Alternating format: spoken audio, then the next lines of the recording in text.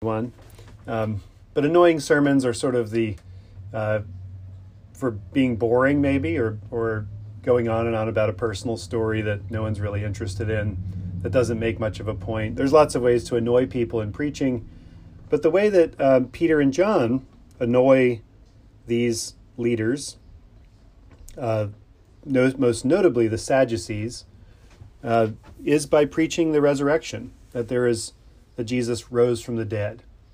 And this is one of the reasons it's really hard for me to accept a lot of people today that say that Jesus' resurrection was simply a spiritual event, where they, much like you and I have sightings of our loved ones after they die, or we hear their voice or something like that, that's what the resurrection was. It was a spiritual remembrance of Jesus and people sort of saying he is alive in a new way for them spiritually. The fact that they're talking that Jesus came back from the dead and it's creating such an uproar, that view would not have created much of an uproar, that Jesus was sort of living on in the hearts of his followers. The fact that they said, we went to the tomb, he wasn't there, and then he appeared to us numerous times and ate with us and fished with us and talked to us and did all these things with us. That's what they're talking about, these post-resurrection experiences with this living person named Jesus, the same person who was crucified.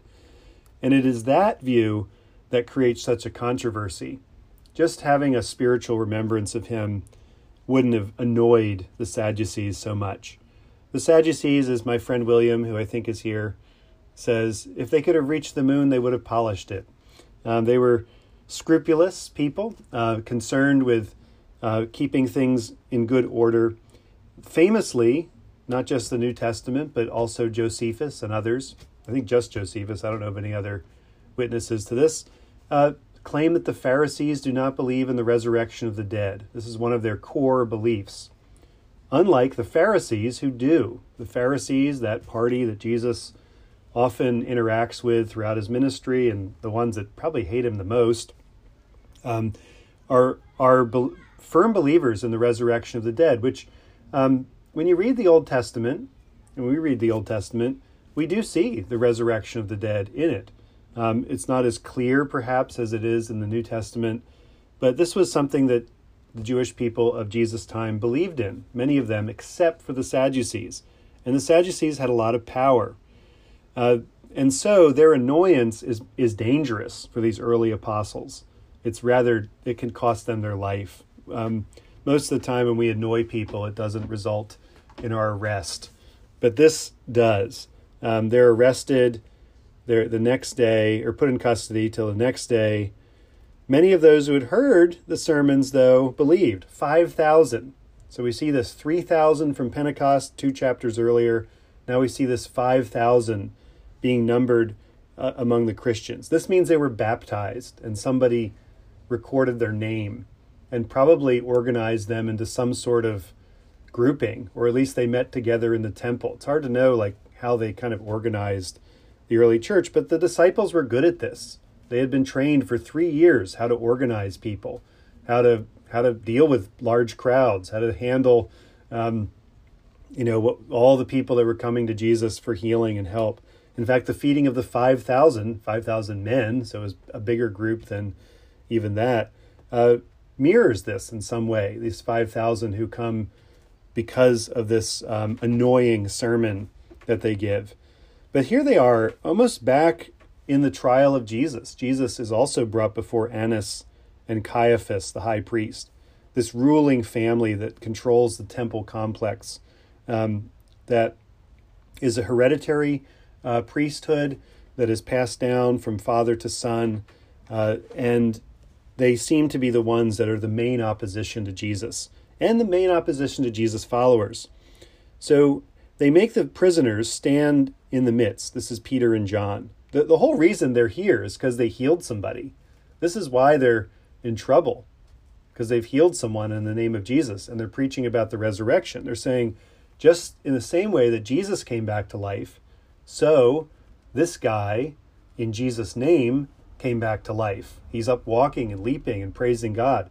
This is the resurrection power of Jesus. Here's a sign right here, right now, that you can see that validates what happened to him in the grave.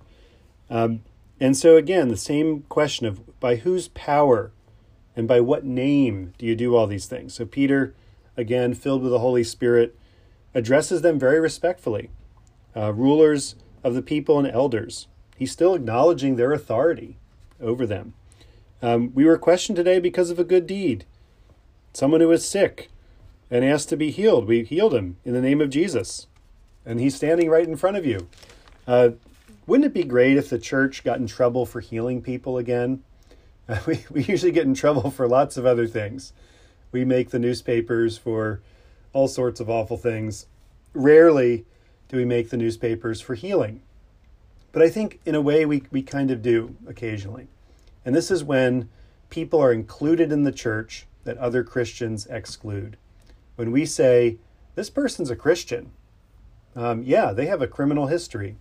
Yeah, they have. And yeah, this person has been excluded by the church for many years. This group of people, most notably in recent times, the inclusion of gay, lesbian, transsexual people. These people being included in the fellowship of the church is shocking to a lot of people. It makes them uncomfortable. And yet we do it because the resurrecting power of Jesus includes all of us. We've all been healed. So in some ways, we are doing this. The Episcopal Church lost hundreds of thousands of people when we included gay and lesbian people in our church and said, they're part of our church. We're not kicking them out. We're not going to send them to abusive conversion therapy. We're going to affirm them and say, we want to be like them. We want them to be part of us, or we want to be part of their church, not that they should be part of our church.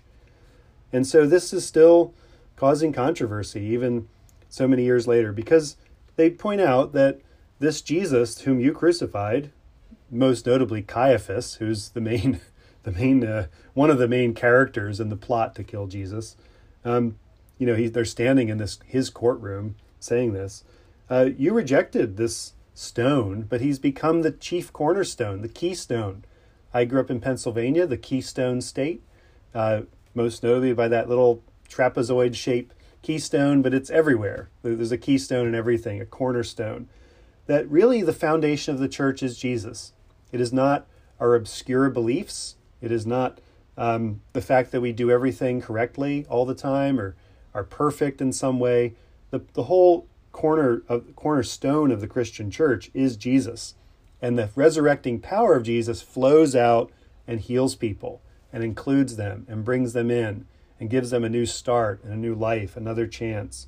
And this will always be scandalous. The days of the controversy of Caiaphas and Annas and his gang of Sadducees are over. We don't fight with Jews about this stuff. That's a controversy that is long gone.